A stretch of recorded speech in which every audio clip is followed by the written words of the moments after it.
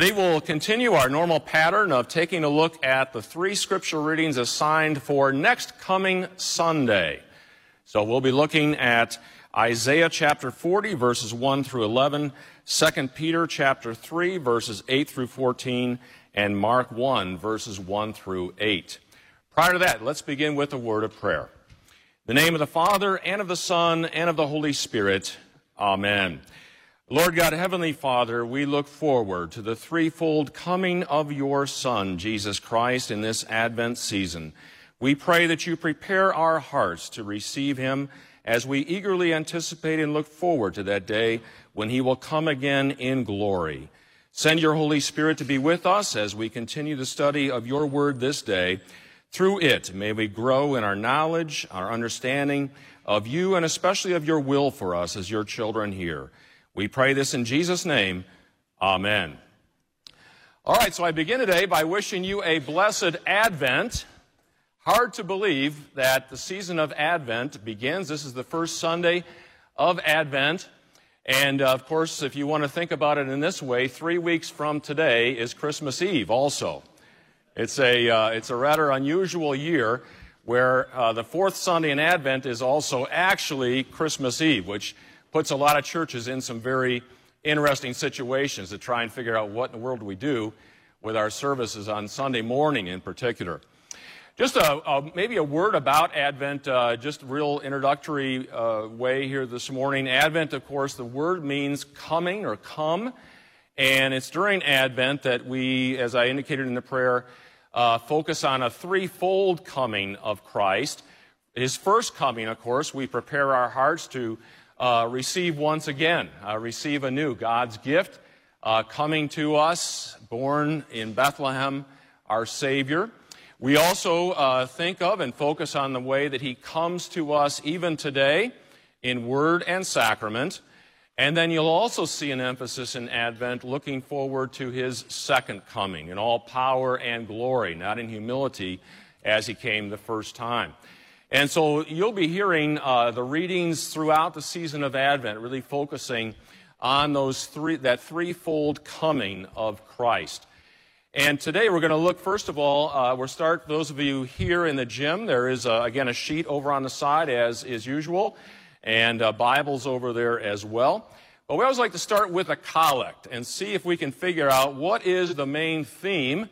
And the collect, again, a prayer that does exactly that for us, kind of collects the main thought or thoughts of the day.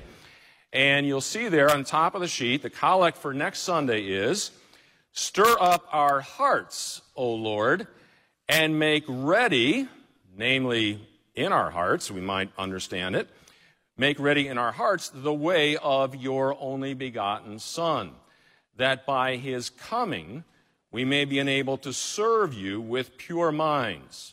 Through the same Jesus Christ our Lord, who lives and reigns with you in the Holy Spirit, one God, now and forever." And so we're going to see in both the Old Testament lesson, Isaiah chapter 40, and in the Gospel lesson from Mark chapter 1, featuring the preaching and baptizing of John the Baptist, this whole notion of preparing our hearts for the coming of the Savior, or coming of the Messiah. And we'll see how this all works out and works through. So, and Advent itself, that's a very appropriate theme for Advent, that we prepare our hearts. With a lot of distractions around us, as we know, we prepare our hearts and to, again, receive God's wonderful gift of his Son to us, and especially also looking forward to that second coming. So let's take a look at Isaiah chapter 40. That's the first lesson that we have, the Old Testament lesson for next week. And just a couple words about this. God's people, Isaiah is writing, you could normally say around 700 or so, it give or take a couple decades on either side, 700 or so BC. And God's people in the north have already been taken into exile. And they've been judged by God. God raises up the Assyrians, comes and takes the northern kingdom over. And now we're looking down the tracks, and Isaiah is going to be prophesying about what's going to happen from the Babylonians. God is going to raise up the Babylonians and bring judgment upon the southern kingdom. Now, our text is Isaiah chapter 40, but at the very end of Isaiah 39, Isaiah goes right into the court of King Hezekiah and tells him point blank what's going to happen to his people. Those of you that have a Bible, you can take a look at Isaiah 39. If not, just listen and see what Isaiah says here. Starting at verse 5 of Isaiah 39. Then Isaiah said to Hezekiah, "Hear the word of the Lord of hosts. Behold, the days are coming when all that is in your house and that which your fathers have stored up till this day shall be carried to Babylon. Nothing shall be left, says the Lord.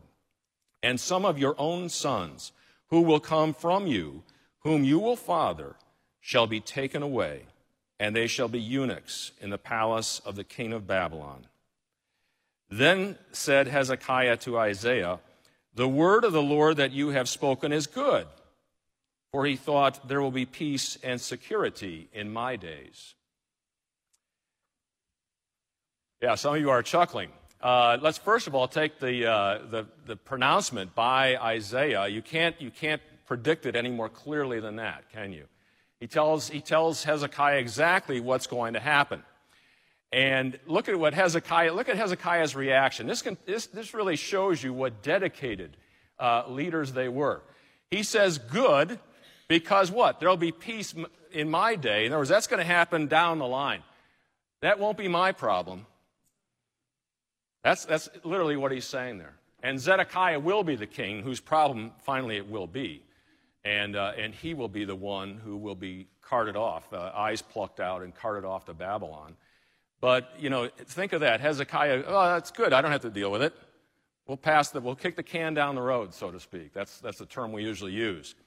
So God has ended chapter 39 with this very blunt prediction about what is going to happen. It will finally happen in 586 BC when Jerusalem will be destroyed, the temple will be destroyed, complete and utter destruction, and many of the brightest and best carried off to Babylon. Okay?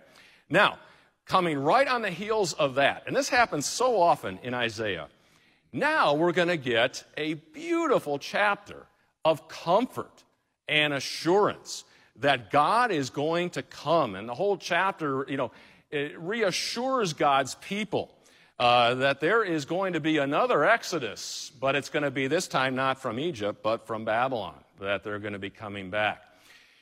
Just a couple of notes.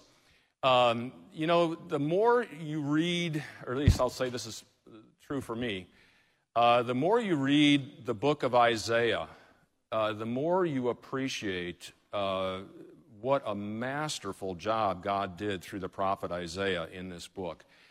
It is sometimes referred to as the fifth gospel because it contains so much prediction about Christ and about the coming Messiah. It is 66 chapters long, and how many books do we have in the Bible? 66. And this chapter 40 that we're starting right now starts an entire section that goes through chapter 55. And there's a masterful way this is written. In the verses that start, and this is only 11 verses we're looking at here, but the first two verses are sort of a summary of the entire section from chapter 40 to 55. Then verses 3 through 8 are a summary, first of all, of chapters 41 through 48. In other words, it's almost like a table of contents, a short synopsis of what's going to be said later on in chapters 41 through 48. And in the last verses 9 through 11, are a synopsis about what's going to happen in chapters 49 through 55. So it's almost like here's the preview in chapter 40. And then as you go through chapters 40 through 55, he lays it out in much greater detail. It is just astounding when you look at the structure of it and the way God did all of this. Let's take a look then, starting at verse 1. And remember, verses 1 and 2 are a summary of what God wants to say in the next chapters, 40 through 55. I'll just read the first two verses. Comfort, comfort my people, says your God. Speak tenderly to Jerusalem and cry to her that her warfare is ended, that her iniquity is pardoned, that she has received from the Lord's hand double for all her sins. So notice we start off in verse 1, and there's an emphasis there, and this is Hebrew poetry does this quite a bit, where you'll have a repetition. So it's the word comfort, comfort. In other words, we're here and we think this is even in the sort of the divine counsel of God, saying these two commands, comfort, comfort my people. He's just in chapter 39 not comforted them with what's going to happen. Now comes the comfort. Comfort my people, says your God. Now sometimes we slide over that phrase, your God. Does that sound good or bad to us? Your God. When things are wrong, and he says they're my people, good or bad, that God says my people. Good. Whenever there's trouble in the Old Testament, God usually says this people, right?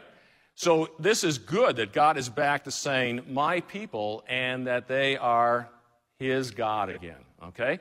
So you know right away things are back on a good track again. God is back with his people and together with them. Speak tenderly to Jerusalem. And this even has some romantic overtones here in the original language. It's almost as if God is courting his people here. Speak tenderly to them and cry to her, and there's God's people, and Jerusalem would be the people of God in exile. Tell them that, notice the good things that he is bringing the comfort with now. Warfare is ended, iniquity is pardoned, and she has received from the Lord's hand double for all her sins. Good news or bad news? Good news. Absolutely good news. Now, there's two ways to take that she has received, God's people have received double for their sins. There's a bad way and a good way to take that, isn't there? The bad way would be thinking they've been punished, by their exile and by everything that has happened. That God's going to count that as sort of a double punishment for their sins. So in other words, the implication is there's no more punishment's going to come because they've already received double for all their sins. The good way to take it, though, and frankly, this is the way I prefer to take it because of the whole sort of trajectory of the verse, is that they have received double blessing. In other words, if their sins are over here and they weigh 10 pounds, their blessings are going to be 20, okay? And notice there's kind of an interesting play here. How many times is the word comfort used at the beginning of the passage? Twice. And at the end, double, right? And you could say maybe it's double comfort that they're going to receive. Sort of bookends on this whole thing, okay? Now, before we get too far into this, does this apply at all? Is there a even greater fulfillment of this beyond just the people of Israel back at that time, that their warfare is going to be ended, they receive double for their sins, in other words, they're going to come back out of captivity? Is there a way that this applies to us? Yeah. We are comforted, right? We say this is going to happen in sort of two ways. First of all, God's going to fulfill it right then and there for his people. They're going to come back. But then there's another fulfillment of this when the Messiah comes and brings comfort and lets us know that our warfare is ended, right? That we have received double blessings for our sins. He does that the first time when he comes and takes all our sins upon himself. But just think again about the second coming of Christ and how beautifully all of this fits. So in both, there's going to be sort of a, you might say, a national fulfillment of this for God's people, but there's going to be an even larger sort of cosmic fulfillment of this, finally fulfilled in Christ himself. Okay? Now, let's go to verse 3. A voice cries, and sort of, we're talking about before many. Now, there's one voice cries, in the wilderness, prepare the way of the Lord.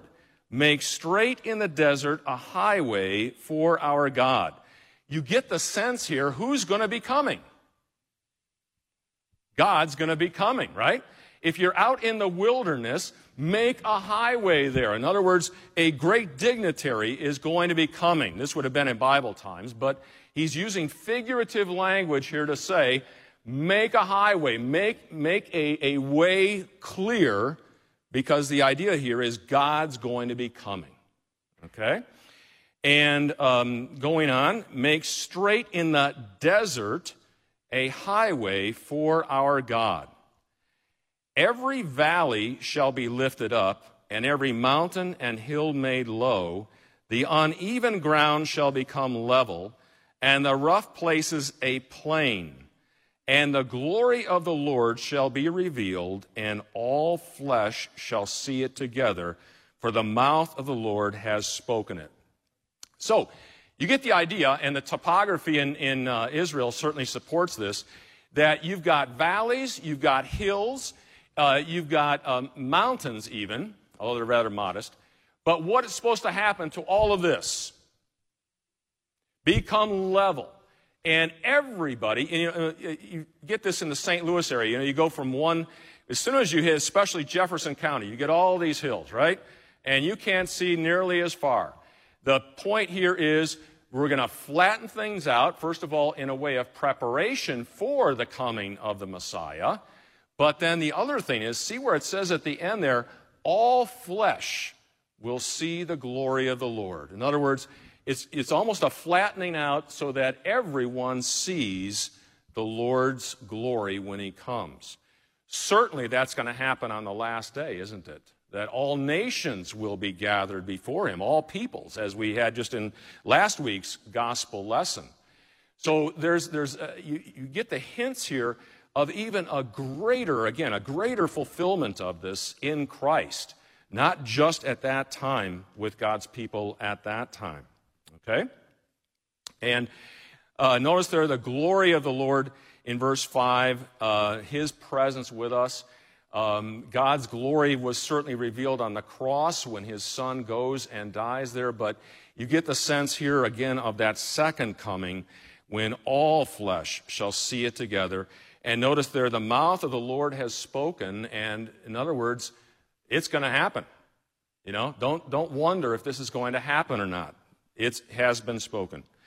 Then verse 6, a voice, notice there's one voice here. We think this might be Isaiah. A voice says, cry. And I said, what shall I cry? All flesh is grass, and all its beauty is like the flower of the field. The grass withers, the flower fades. When the breath of the Lord blows on it, surely the people are grass. The grass withers, the flower fades, but the word of God will stand forever. You kind of get the sense here that God is teaching you might say, how temporary life is for people in general. We're just like grass, and the grass withers, the flower fades. When the breath of the Lord goes over it, that breath, almost like in judgment, goes over them. In other words, we can't stand up to it. And our life here is so temporary. But in contrast to that, God says, what endures forever? His word endures forever, right? And I don't know if you've thought about this before, but just think if we had a God who said one thing one time and another thing another. There are certainly people that do that, right? We encounter people that do that. You see them one week and they say one thing. You see them the next week and it's like they forgot what they said the other week. And something different now. But with God, we never have to wonder, well, is what he said in Isaiah's day still what he thinks today? Maybe he's changed his mind. No. That word endures forever. And we could look at Isaiah 55, where it also talks about that word will not return to him void. It will accomplish the purpose for which he sent it. So not only does it endure forever, but it does what it's supposed to do, right? It has its effect. And so that's why, again, we can place our complete trust and confidence in the Word of God, because it does not change. We do not have a whimsical God who goes back and forth saying one thing and then another. And that's obviously very good for us. You know how fortunate that is for us. Okay? Now, going on, verse 9. Now the people, God's people, are going to be the heralds of this good news. We're going to be the ones proclaiming this. Verse 9, go up on a high mountain, O Zion, herald of good news, or of the gospel, we might say. Lift up your voice with strength, Jerusalem, herald of good news. Lift it up, fear not. Say to the cities of Judah, behold, notice there, your God. Behold, the Lord comes with might, and his arm rules for him. Behold, his reward is with him, and his recompense before him. He will tend his flock like a shepherd. He will gather the lambs in his arms. He will carry them in his bosom and gently lead those that are with young. So notice now God's people, and we would say that's us today, the New Jerusalem, the church of God. We have this good news to proclaim, that God comes to save his people. And notice there, the idea in verse 10 of the deliverance, the Lord comes with might. The arm of the Lord is used throughout the Scriptures as a symbol of his great strength and might. So the arm of the Lord does this. We don't do it ourselves. And then notice his reward and recompense. It's almost like the spoil of victory, the spoils of victory in a military way he brings with him. And that would be, of course, forgiveness and everlasting life that he brings with him. And then notice a complete shift in verse 11, where we get the tender compassion of a shepherd. He will tend his flock like a shepherd. He will gather the lambs in his arms. He will carry them in his bosom and gently lead those that are with young. So you get this from this great, powerful, mighty image to a tender shepherd, okay? And we can think of the good shepherd, Jesus Christ, of course, who lays down his life for the sheep. But again, as we just had in the gospel lesson last week, when he comes, he's in Matthew 25, he separates the sheep from the goats, right? We just had that last week. And the sheep, hear from the master, come, you who are blessed by my Father, inherit the kingdom prepared for you from the foundation of the world. And so he comes with that spoils of his own battle to give to us and share with us, okay? All right, so you can see how, number one, it's fulfilled in the Old Testament time when God brings his people back from their captivity in Babylon. I guess I didn't mention how that happened, but God in 539, the Persians overtake the Babylonians, and King Cyrus, who's the Persian ruler, 1 year later in 538, issues a decree and says that all of God's people can go back to Jerusalem and worship. In fact, he even loads them up with all kinds of building supplies, and it's almost like getting an unlimited Home Depot card when you're going back.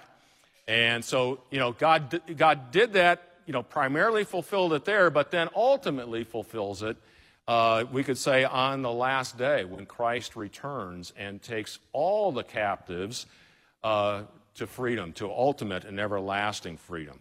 Okay? All right, so let me stop there. Any questions, comments? That'll be for next Sunday now, Isaiah chapter 40. Yes, Scott. Yes.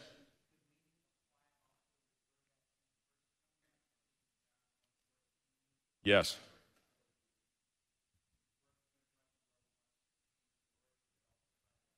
Yes. So the question was, verse 5, and let's go back and look at that. And the glory of the Lord shall be revealed, and all flesh shall see it together, for the mouth of the Lord has spoken it.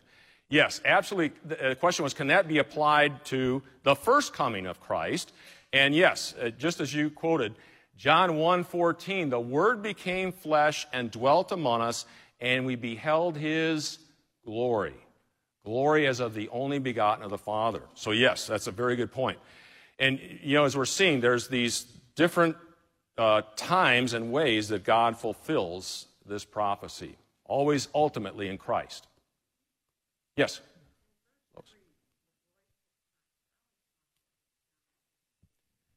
Yes, verse 3, a voice cries, and we're going to see that that is fulfilled in John the Baptist in Mark chapter 1. Yeah, that John's going to be out there in the wilderness actually, and this will be quoted, verse 3 will be quoted as a fulfillment for John the Baptist in the gospel lesson. Okay? Any others? All right. I'll tell you what, let's move on to the gospel lesson then, and we'll come back and hit 2 Peter. But I want to, because this is so closely tied, I think it might be best if we go to the gospel lesson. Remember I said usually the Old Testament lesson and the gospel lesson usually are tied together the tightest. And then on festival days, the epistle lesson usually ties in as well. So let's take a look at Mark chapter 1, verses 1 through 8. And the beginning of the gospel, we'd say the preaching of the gospel, or preaching of the gospel of Jesus Christ, the Son of God. As it is written in Isaiah the prophet, behold, now this is actually a quotation from Malachi 3, verse 1. Behold, I send my messenger before your face, who will prepare your way. And here we go with Isaiah 40, verse 3. The voice of one crying in the wilderness, prepare the way of the Lord. Make his paths straight. Okay? So what is Mark doing right here at the very beginning of his gospel? He's letting us know that this is the time now when the Messiah is to come. And he is identifying John the Baptist as the one who is supposed to, the prophesied, predicted one who is going to come to prepare the way of the Lord. Okay? And he does that, showing that Malachi 3 and Isaiah 40, verse 3, are fulfilled in this one out in the wilderness. By the way, what's so significant? Why would John the Baptist be out in the wilderness? Where were God's people in the Old Testament after God released them from their captivity? Where were they? In the wilderness. And if you've ever been there or seen pictures of the wilderness, not far at all from Jerusalem and not far from the Jordan River, it is wilderness. It is not, you wouldn't want to be living there. I'll just tell you that. And think about this. After God released his people from their captivity in Egypt, they were out in the wilderness for 40 years. And what did God do for them out there in the wilderness? Fed them with manna, gave them water. In other words, he formed them to be his people. And no one who was 25 or over was going to get into the promised land. Why? Because they went to the borders and came back and said, what? These people are just too big and too intimidating. We can't do this, right? And so God in the wilderness formed a people for himself, and he provided for them. You almost get the sense that here, through John the Baptist now, God is forming a new people for himself once again. And John is that, you might say, that agent of God who is predicted to come before the Messiah and be out there in the wilderness again, forming God's people. Okay? And let's go to verse 4. John appeared baptizing in the wilderness and proclaiming a baptism of repentance for the forgiveness of sins. All right, big verse here. He appears in the wilderness, and notice, what is his baptism called? It's a baptism of, we generally tend to draw some distinction between the baptism that John is doing out here in the wilderness and what we today know as Christian baptism, the baptism that Jesus instituted in the Great Commission when he said, "Go therefore and make disciples of all nations, baptizing them in the name of the Father, the Son, and the Holy Spirit." In other words, the Trinitarian baptism. It does not appear that the Spirit is given in this baptism of John. It is rather a baptism which issues in repentance. And so it's not a bad thing. We're not saying that this is, somehow we shouldn't have been doing that, just the opposite. The people are repenting of their sins as they are being baptized by John. And remember that our Lutheran understanding of baptism of repentance includes two things. Number one, contrition or sorrow for our sin, and that should be there. But very importantly also, repentance includes faith in the forgiveness that is ours by God's grace through Jesus Christ. And so you see people there. Now, John is here and he is proclaiming the time is here. In other words, Isaiah 40 is here. Make straight the paths. God is coming now in the person of Jesus Christ. And that's exactly what happens. And this baptism, whatever exactly it was described as a baptism of repentance, but notice also, for the forgiveness of sins. So people were repenting, they're being baptized, and they are receiving the forgiveness of sin. Now, let me ask you this. How were people in the Old Testament saved? Christ hadn't come yet. So how were they saved? Believing the promise, the same way that we on the other side are, right? The same thing. Faith in the Messiah. Faith in what Jesus Christ, in their case, would do, we in what he has already done for us. So there is certainly clear to say, number one, and this is kind of confusing, could those people have believed without the Holy Spirit working at all? No. So certainly the Spirit had to be working, okay? But this is, we think, a different baptism than, as I say, what comes later, the one that Christ is going to initiate, okay? Not that it's a bad thing, and it's resulting in the forgiveness of sin, so that's very good, okay? So verse 5, and all the country of Judea and Jerusalem were going out to him and were being baptized by him in the river Jordan. River Jordan. Now, what was so significant about the River Jordan in the past for God's people? When they came to the promised land, what did they cross through? The Jordan River. Exactly. And here we see the Jordan once again. This goes all the way back to Joshua, leading the people of God into the land that God promised. And here's John the Baptist in the Jordan again.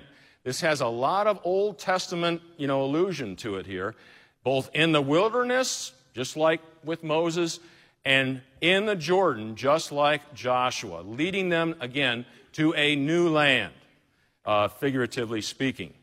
Okay? And notice there they were baptized by him, confessing their sins. Now, John's a rather strange guy. I don't think he'd be accepted at our seminary today if he showed up like this. I don't think we'd admit him. Now, John was clothed with camel's hair and wore a leather belt around his waist and ate locusts and wild honey. It's rather interesting that in the Old Testament, Elijah is described in 2 Kings 1, verse 8. He wore a garment of hair with a belt of leather around his waist. And if we were to take a look at Malachi 4, verses 5 and 6, who does it say is supposed to come before the Messiah comes? Elijah. And in Matthew chapter 27, right after the transfiguration, the disciples say, they've seen him transfigured, and they're coming down off the mountain, and they say, well, why are the scribes teaching that Elijah's supposed to come? And Jesus tells them in Matthew 27, 10 and 11, I believe, that Elijah has already come, and you have not believed him. He's referring to John the Baptist. So John the Baptist here described just like Elijah in terms of his attire. He is out there doing exactly what the one who prepares the way for the Lord is supposed to be doing. And so, again, you kind of get this, it's hitting on all cylinders here, that now is the time. Isaiah 40 is being fulfilled. Okay?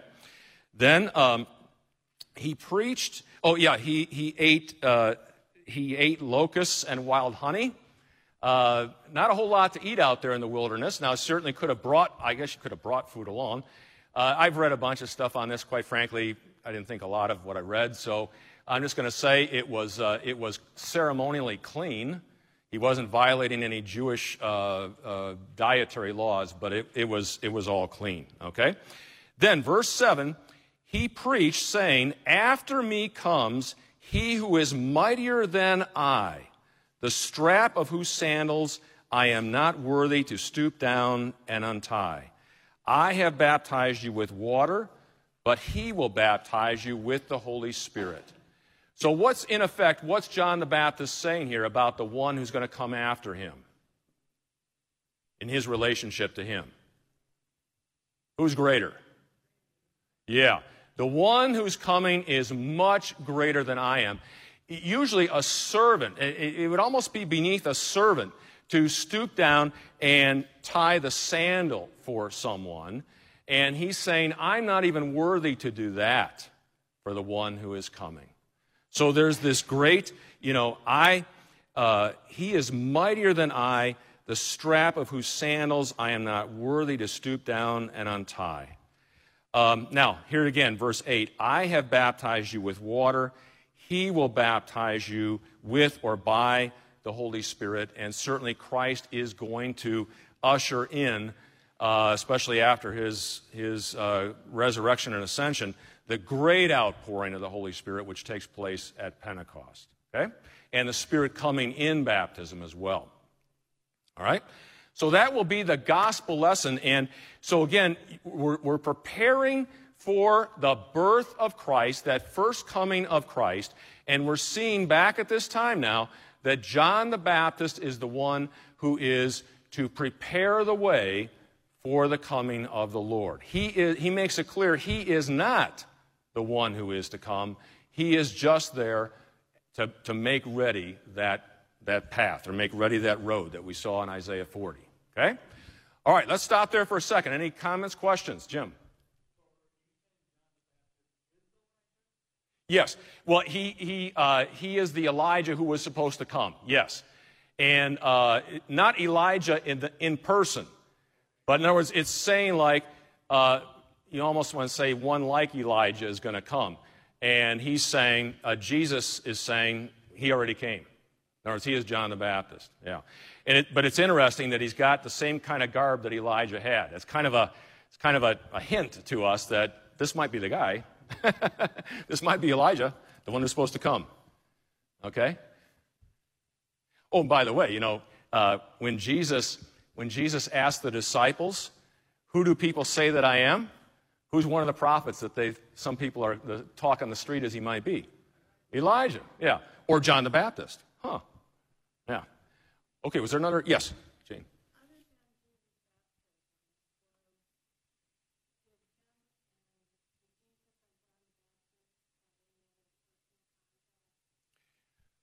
Yes. Okay, the question was, other than his baptism, did Jesus and John the Baptist have any other contact?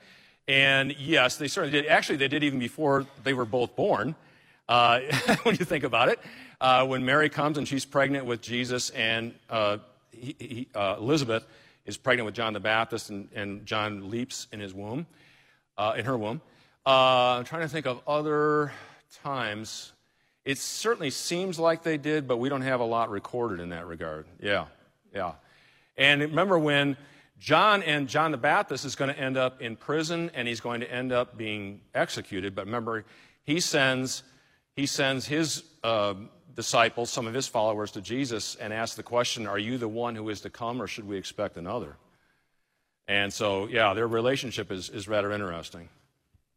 Okay, any others? All right, let's go on to something that's a little easier to understand. The epistle lesson, 2 Peter chapter 3. And Peter is writing to people who are scoffing at the fact that there's going to be a second coming of Christ. We have any people scoff at that today? Absolutely. You probably think the two things that people, scoff or make fun of or criticize the most are either the resurrection of the body, the resurrection from the dead, and the second coming of Christ in general. Those two things. And 2 Peter 3 is written to these people exactly. If we were to read just a couple verses earlier, in 2 Peter 3, verses 3 and 4, Peter himself says, knowing this, first of all, that scoffers will come in the last days, and scoffing, following their own sinful desires, they will say, where is the promise of his coming? And for ever since the fathers fell asleep, all things are continuing as they were from the beginning of creation. So Peter is saying, there's the scoffing right there. People are saying, well, where is the second coming? Where is it? People have died and nothing seems to change. Everything just keeps going on as it is. So the Christians were being hit with that kind of criticism. Really making fun of and talking in a condescending way. Where is this second coming? So let's look at our epistle lesson. And here's Peter's answer, okay? But do not overlook this one fact, or don't let this one thing escape you, beloved. So he's talking to the Christians there. That with the Lord, one day is as 1,000 years, and 1,000 years as one day. So let's stop there for just a moment. What's the general teaching that Peter wants to get across here with regard to God and time? His time's not our time. Yeah, exactly. In other words, God is not limited by the concepts of time, or we could add space or any other physical limitation, is he? So Peter's reminding his readers of that. In other words, he hasn't come yet. He hasn't returned yet in the ways that we mark time. But remember, God's not on a time limit here, right? And secondly, there's another good thing that's coming here. Verse 9, the Lord is not slow to fulfill his promise, as some count slowness. In other words, he's not slow about his promise to return, as some count slowness, but is patient toward you, not wishing that any should perish, but that all should reach repentance. So not only is God outside of time, but why is he delaying, you might say, or why is he not coming immediately? He is patient. And here is a key verse against a doctrine, but let's first of all describe what it is. His overall general will is that what? None should perish, right?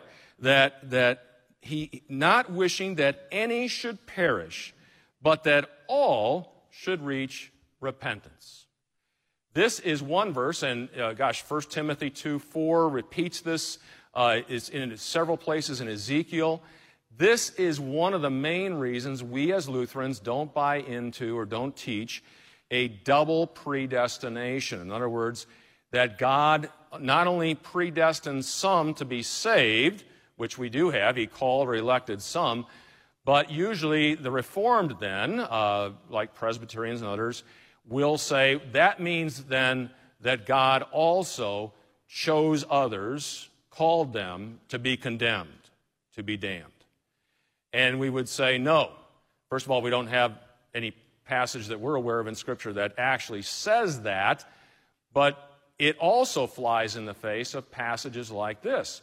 It is God's his universal desire is that none should perish, but that all should come to the knowledge of the truth. So when someone receives Jesus Christ and is confessing a faith in Jesus Christ, who gets the credit for that? God does, right? Because the Holy Spirit has brought that faith. As Luther says, I can't by my own reason or strength believe in Jesus Christ, my Lord, or come to him, but the Holy Spirit has called me by the gospel, enlightened me in his gifts, and so on. Now, if someone rejects and does not believe, rejects God's offer of salvation, who gets the blame for that? They do, right? The person does, not God. God's desire is that everyone be saved, that none should perish. We call that his primary will, his primary will, okay? And this is, again, one of the passages that would support that. Verse 10, but the day of the Lord will come like a thief. Day of the Lord, meaning, again, the day when Christ returns. What's the significance of coming like a thief? No warning. Yeah, no warning. Wouldn't be too good a thief if he called you up and said, hey, around 2:30 in the morning, I'm going to be breaking into your basement. So, no. It's going to come at a time, in fact, Jesus says, when we do not expect it, right? So like a thief in the night, again, just a comparison, just an analogy, and the heavens will pass away with a roar, and the heavenly bodies will be burned up and dissolved, and the earth and the works that are done on it will be exposed or found. Nothing will remain hidden, we might say. Okay? Verse 11, since all these things are thus to be dissolved, what sort of people ought you to be in lives of holiness and godliness? In other words, since we know that all of this is coming, that everything is going to be done away with on that day, as is described here at least, and it's going to come unexpectedly, what kind of people ought you to be? And that's kind of a rhetorical question, isn't it?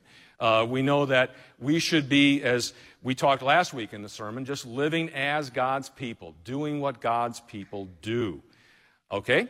Verse 12, waiting for and hastening the coming of the day of God. Now, a wrong way to interpret that, hastening the day of God, would be to say that we could do what? We can speed it up. Yeah. If I just do this, I'll speed it up. In fact, I had read, I couldn't remember where I read this, but that in the day of Jesus, the Pharisees thought that if just every child of God at that time would keep all the Sabbath laws perfectly for just one Sabbath, that God would send the Messiah. In other words, they thought they could hasten the day when the Messiah would come. The irony, of course, was the Messiah was standing right there in front of them so often, and they didn't realize it.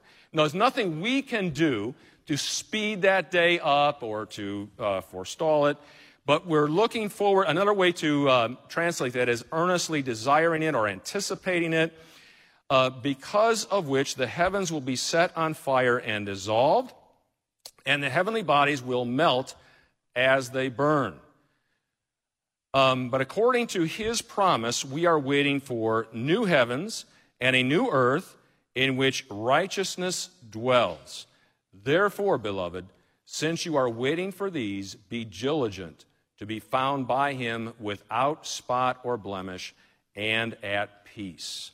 Okay? Now, just read through these verses. I just want to say, and I'm not going to spend a lot of time on this, but there are two theories about what's going to happen on the last day. One theory is complete annihilation of everything, of all elements, of complete everything. And God creates a new heaven and a new earth and new people and so on, okay? That's one theory. The other theory is more of a sort of what you might call a destruction, but not completely, and a renovation or a regeneration, you might say, of people on that day, and of the whole creation. People who tend to look more toward an annihilation of everything, we'll use these verses, we'll point to these verses to kind of support them in that. It talks about, as we look there, at things being burned up and dissolved, for example. And verse 12, again, set on fire and dissolved. Heavenly bodies melt as they burn, and so on. I frankly don't get too excited about the difference between this, because you've got Romans 8. For those that are in Living Way Bible Study, just this last week in Romans 8, we saw God talking there about a creation that longs to be freed, set free. It doesn't sound like there's no word of destruction there. If you think about it, our bodies might be a good example of this. What happens to our bodies? I don't care if you have a triple, quadruple sealed casket and you are put in a 5-layer thick concrete vault. What's going to happen to your body over time?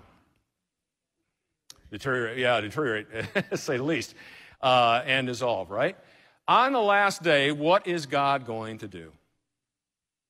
We shall be changed, right? As Paul writes in 1 Corinthians 15, the corruptible puts on the incorruptible, the mortal puts on the immortal. And so God certainly is going to do, what do you want to call it? Recreating, regenerating, rebirthing, whatever you want to call it. And, I've read several authors that say there might be a clue for us in that when it comes to the world around us as well. That it can certainly be, a lot of it, you might say, destroyed, so to speak, in that, again, all sin and impact of sin is purged out of it, and God, in a wonderful way, does, again, some recreating, regenerating, rebirthing of this world, again, without sin, the way He originally intended it. So I don't get too excited or get too lost. Some people, you can imagine, there are articles and articles and probably books, I'm sure, written on this very thing. Which is it going to be? Well, we certainly see, remember, the first time God, you might say, destroyed things was not with fire, but with water. And every time you see a rainbow, you're reminded of His promise, right? That He will never again destroy the earth in this way. This time it appears you get a lot of imagery here of fire that's going to be used. And, again, this is the imagery that is used here. But there's one thing certain, and that is God is going to make all things new, including us, including the environment, the whole creation that we are in. And we wait for that day. We wait for Him to return and do exactly that. And in Advent, through Isaiah 40, we are reminded that day is still out there for us, and that the Word of God endures forever. It was spoken about 700 years before Christ, and yet it is still as sure and certain as we are today. God is not slow about it. He is patient, hoping that none should perish, but that all should come to repentance and be saved. That's the only reason. So in Advent, there's a temptation perhaps to get all twisted around all these, what is going to be this or is it going to be that? We as a church are given that, first of all, we let God prepare us through word and sacrament for that day, and then we are busy proclaiming the good news of Jesus Christ so that others might repent and enjoy that eternity with us as well. Okay? All right, let me stop there. We're almost out of time. Any other questions or comments, especially on 2 Peter 3? All right, let's close then with the benediction. May the grace of our Lord Jesus Christ, the love of God, and the fellowship of the Holy Spirit be and abide with you all. Amen.